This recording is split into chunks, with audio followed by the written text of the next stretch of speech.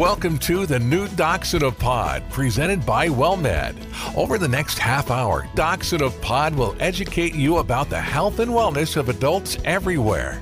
Co-hosts Dr. Tamika Perry and veteran broadcaster and attorney Ron Aaron will share information to improve your health and well-being. And now, here are Ron Aaron and Dr. Tamika Perry. Well, thank you so much for joining us today on the award-winning Docs in a Pod.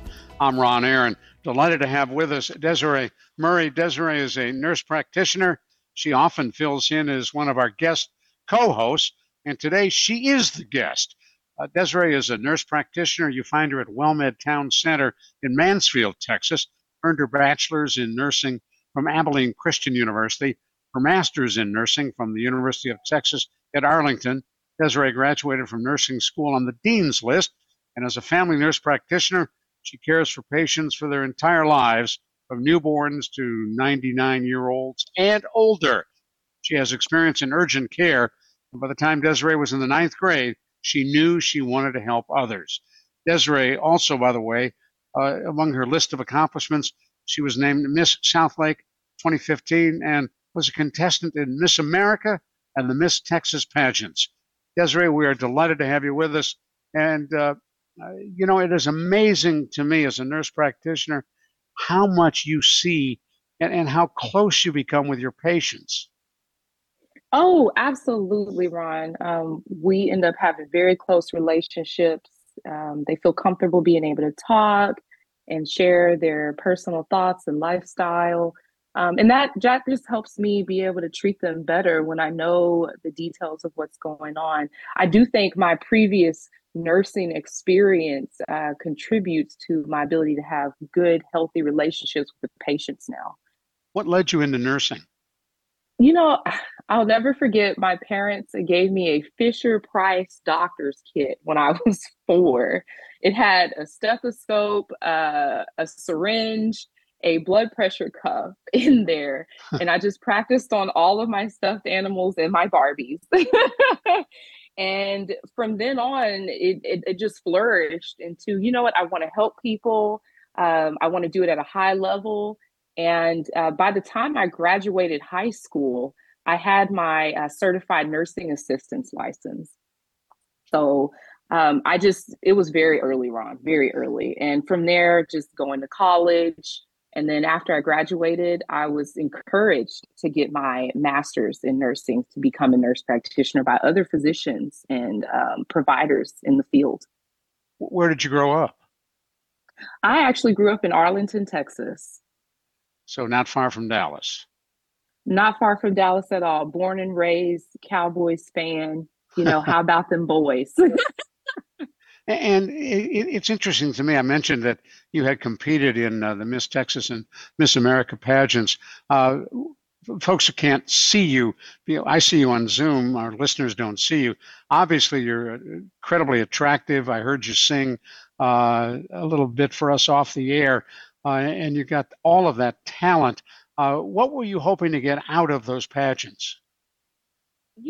I think that the pageant helped me with my ability to speak publicly, which is important when you're trying to educate the community. You want to feel confident speaking to various different types of people.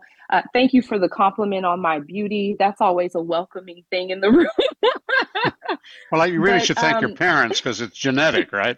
Yes, that award does go to them. But my platform during the pageant was love being healthy with prevention of childhood obesity. I noticed that how a child is raised and the habits that they develop early on impacts greatly their adult life and their health at that time. So, knowing that children are the future, I really wanted to hone in on how to help them be the best version of themselves and educate the parents so that they become healthy adults that live, very long, happy lives. And I know that because I've done this show for so many years and I learn a little bit about everything in the universe, one of the things I have learned is that obesity in a child leads to all kinds of medical issues as an adult. Oh, absolutely. And when I did my pediatric rotation, I was fortunate enough to be in a pediatric facility with a pediatrician and other NPs and PAs that specialized in pediatrics. So I saw these children developing juvenile diabetes. I saw the issues with their vitamin D levels, which would affect their energy levels. With the young girls, their menses and things would be affected, which overall affects their mood, their ability to have enough energy to stay awake and alert in school, their attentiveness, and just moving past that early stage in life, it just transitions into adulthood. And it can be a very negative outcome after the fact. So being immersed in that on the front end and seeing that in real time was very eye-opening for me. So many different changes that were not positive in those children. It's just amazing. Stay with me just a minute. I want to let folks know who may have just joined us. You're listening to the award-winning Docs in a Pod. We are available over the air on a number of radio stations across Texas and Florida and elsewhere. And our podcasts are available wherever you get your podcasts. Desarea Murray is our guest today. She is a nurse practitioner and has a lot of experience dealing with exactly the topic I want to get into, and that's diabetes. And you mentioned, Desarea, we are seeing type 2 diabetes in younger and younger people, and one of the correlations is obesity. For those who don't know, talk to us about the differences between type 1 juvenile diabetes and type 2 diabetes. So type 1 diabetes is going to be a form of diabetes that you are essentially born with. It manifests very early in life, in childhood. And that means that the pancreas, which is the organ that releases insulin and breaks down blood sugar in the body, is not functioning properly at the highest level that it can. So then there's an increase in circulating blood sugar in the body. That is something that we have to give medications for automatically. The patient is not able to live without medications to modify that situation. Type 2 diabetes develops after the fact. Normally, or in times past, it was in adult life. You lived a life of obesity, not exercising, not taking care of yourself. And at some point in your adult life, you develop diabetes. Well, the transition has been now that children are developing type 2 diabetes that historically came later in life. And that's very sad. It is. It really is. And there's a lot of different factors there. If there is a family history of obesity and the lifestyle with parents, grandparents, aunts, and uncles just involves a lot of obesity, unhealthy eating habits, lack of exercise, that's what the children are privy to. They emulate what they see. And so you've got a 15-year-old kid that doesn't have any involvement in sports. The parents are not encouraging them to play sports or taking them outside to play. Electronics don't help that situation. They're spending a lot of time in front of the screen on video games and things and not playing. And then they just continue to gain weight. I know as a parent, it can be difficult to want to cook all the time and make healthy meals. The price of food has changed. But the easy way a lot of times is fast food. And then that just contributes to the situation more. Eating a lot of fried foods just because it's quick and easy to access. So we do have to work and take that extra step to try and provide healthy meals for the kids. It's interesting. In our household, we never fried food, but there is something about the taste of fried food. And we bought an air fryer maybe about 9 months to a year ago, and it is a marvelous, marvelous piece of kitchen equipment. Oh, absolutely. I think that the air fryer has been a huge life-saving game changer for a lot of people because you still get that flavor and that taste that you want, but not all of those oily fats in there that are bad for you from frying in the grease and stuff. I grew up with a George Foreman grill. I don't know if they even make those anymore. That's funny. It was always amazing to me to see in the little tray at the bottom how much grease and fat or whatever you would call it in the tray. And I'm like, oh Right. my gosh, if I didn't have this, would that I'd really be be going eating. in my body? Wow. That's just Yes. amazing. So, talk a little bit about the kind of symptoms that someone would feel, which might lead to a suspicion that they have type 2 diabetes. So, a big one is an unknown reason for excessive tiredness or fatigue.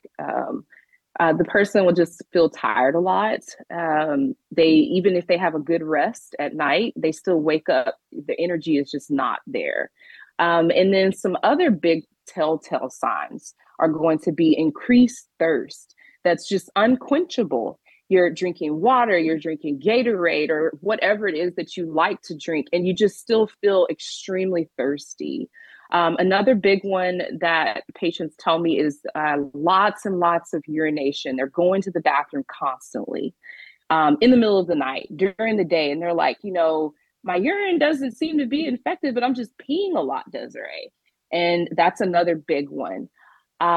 Those are some of the big ones that I notice the most. There are some others that, I'm just going to leave it at those. If you're feeling those symptoms, you definitely need to talk with your doctor immediately to get checked out.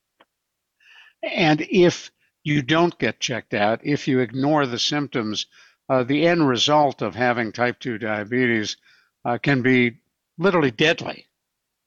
Oh my gosh, yes. Life-threatening to the point of death, ICU immediately. You go into the hospital and you have those symptoms and they find out you're diabetic. At that point, your blood sugar is probably well over 400 or 500, and it should be way less than that. We're talking less than 100. It should be between 70 and 100. And by the time this new diagnosed patient gets to the hospital, the blood sugar is triple, quadruple that. And they're immediately in ICU, sometimes confused. Sometimes they've already passed out. That's what we would call more of a diabetic coma. And in the ICU, they're put on an insulin drip because they need insulin immediately. There's no oral medicine at that point. It's straight insulin in the IV to bring that sugar down immediately, because high blood sugar for prolonged periods of time shuts down the organs. The organs cannot function in such a high sugar state. So the body starts to shut down. And sometimes it's too late, Ron.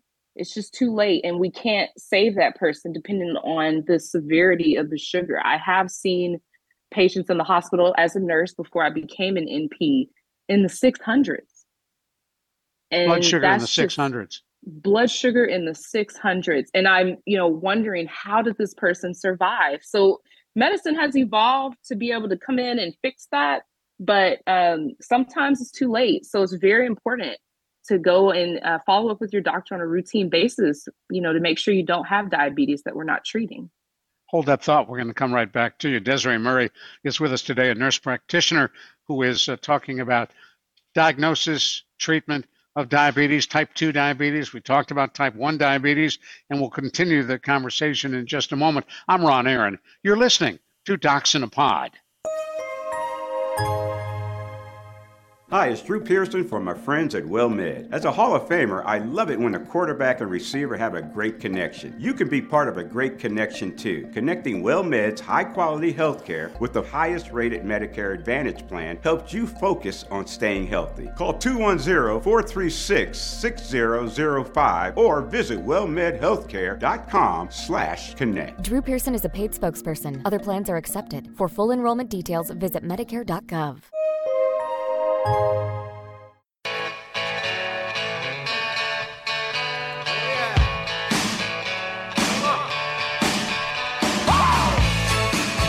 We are so pleased you were with us today on the award-winning Docs in a Pod.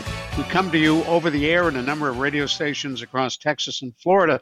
We're also available on podcast. Wherever you get your podcast, just look for Docs in a Pod.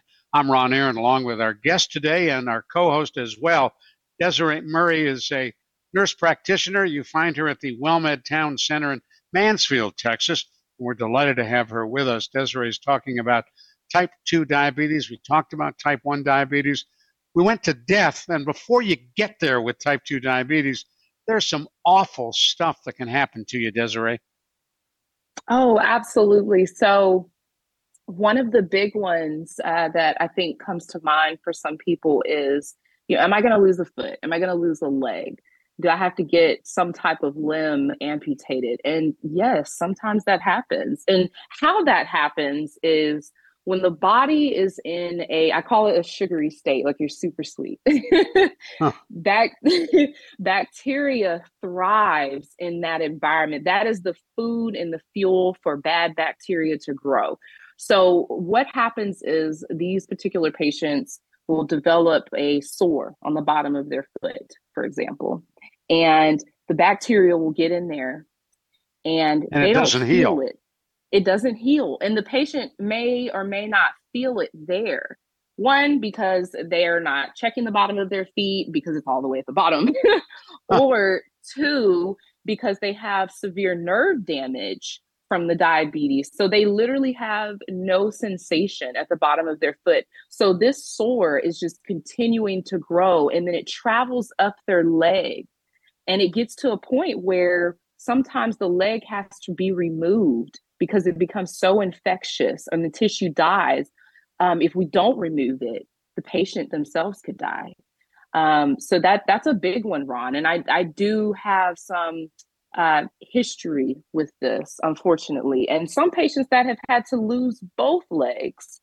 So I always educate, and we are trained to educate. Hey, if you have diabetes, whether you have nerve damage or not, always check the bottom of your feet. If you have an infection, continue to follow up with your doctor or wound care to make sure that it's being resolved, because it could lead to amputation. I have a friend who lives in San Antonio, works in broadcasting, who has and knew he had type 2 diabetes and went through a time where he figured, I'm eating okay. I don't have a problem. I don't have to go to the doctor. Things are great. I don't need to be on insulin or any other medication. And sure enough, he cut a bottom of his foot in a swimming pool, didn't know that an infection developed, and he ended up losing a leg from the knee down. But it's even worse than that. He now has lost sight in one eye and is at risk of losing sight in another eye, all because he left diabetes untreated. Oh, no, that is so terrible. And unfortunately, that is a lot more common of a story than I'd like to say. We also recommend that patients get their eyes checked routinely once a year at a minimum, because diabetes can destroy vision. It can destroy a lot of things. It can lead to amputation. It can destroy the vision. It can affect the skin in a negative way. So patients will end up what we call dermatitis, or just inflammation of the skin. The skin is an organ too.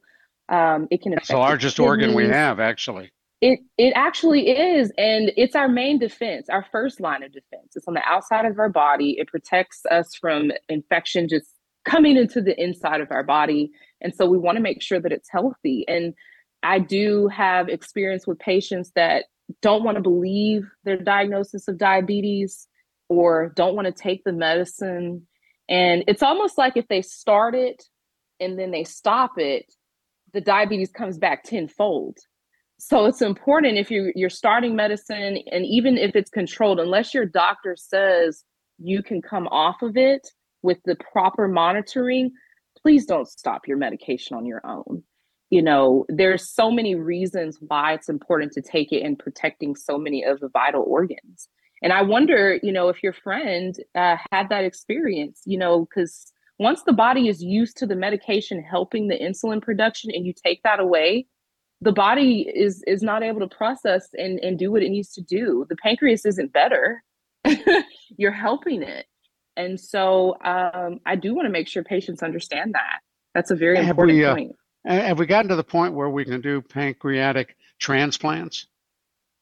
We have. Because we do liver. We talked about that on a recent Docs in a Pod. We talk about livers and liver transplant. What about the pancreas? Yes, there is such thing as a pancreas transplant, very extensive process. I do not specialize in that, Ron, but I have had a patient with a pancreas transplant. It was life-saving. She still had to be on medications for diabetes, but prior to the transplant, the pancreas was not functioning at all, really. And so it was a life-changing decision that had to be made there. Wow. But that is something that happens, and it can help. But we don't want that. No. We can avoid it. Now, we haven't talked about an important test that your PCP and you as a nurse practitioner will do at least once a year on your patients, and that's looking for something called A1C. Oh, yes. So it's so funny when I did my NP, well, actually it was in nursing school. When I was still getting my undergrad, I had to do some volunteer work, and I chose to do some volunteer work at it was like a homeless treatment center. So they offered free services to the homeless. And the doctor there was like, this is how you remember A1C. A1C, 1, 2, 3. A1C. I will never forget that. And what that means is the A1C is a 3-month overview, an average of how well your blood sugar is controlled. And based on that number, that helps your provider diagnose you with pre-diabetes or diabetes. So an A1C of 6.5 or greater is going to be a diagnosis of diabetes. Less than 6.5, between 5.7 and 6.4 is pre-diabetes. So if you routinely go to your doctor and they are checking your blood, this is a blood test, they will look at your A1C if your actual blood sugar is elevated. And sometimes if it's a little bit over 6.5, we'll repeat it again in 3 months and encourage you to modify your diet without initiating medication right away. And then if it's really high, like definitely at a 9 or a 10, we've got to get some medicine going. We just need to make sure that the A1C is staying less than 7. That is deemed to have controlled diabetes if you're less than 7 on your A1C. I want to tell you an actual story involving me, my PCP. This is several years ago. I went in for my regular checkup, and I walked in, and we're in the exam room, and he walked in carrying a box, which was a glucose meter, which he set on the exam table, didn't say anything. And we're talking, and I'm looking at that meter, and we're talking about, you know, what the blood test showed and what's going on. And finally he got to the end of the discussion, and he said, you know what that is, pointing to the meter. I said, yeah, I don't have one. I don't need one because I don't have diabetes, but it's a glucose meter. And he said, you are going to need one if you don't do something to lower your A1C. Man, did Absolutely. he drive that message home right to my little feeble brain. And he said, at the time I was a meataholic. If it was red and came from a cow, I ate it. If it was, pink and came from whatever, I ate it. And he said, you've got to do something about this. And he said, it's up to you. You control this. Nothing I can do. Oh, yeah. And man, did that drive that message home. I lost weight. I began over a period of time to eat differently. It's not easy to do, especially when you grew up a metasaurus. But I did make changes. Not a metasaurus. Oh, I was a metasaurus, believe me. And so I thought that was a great way to get that message through to me.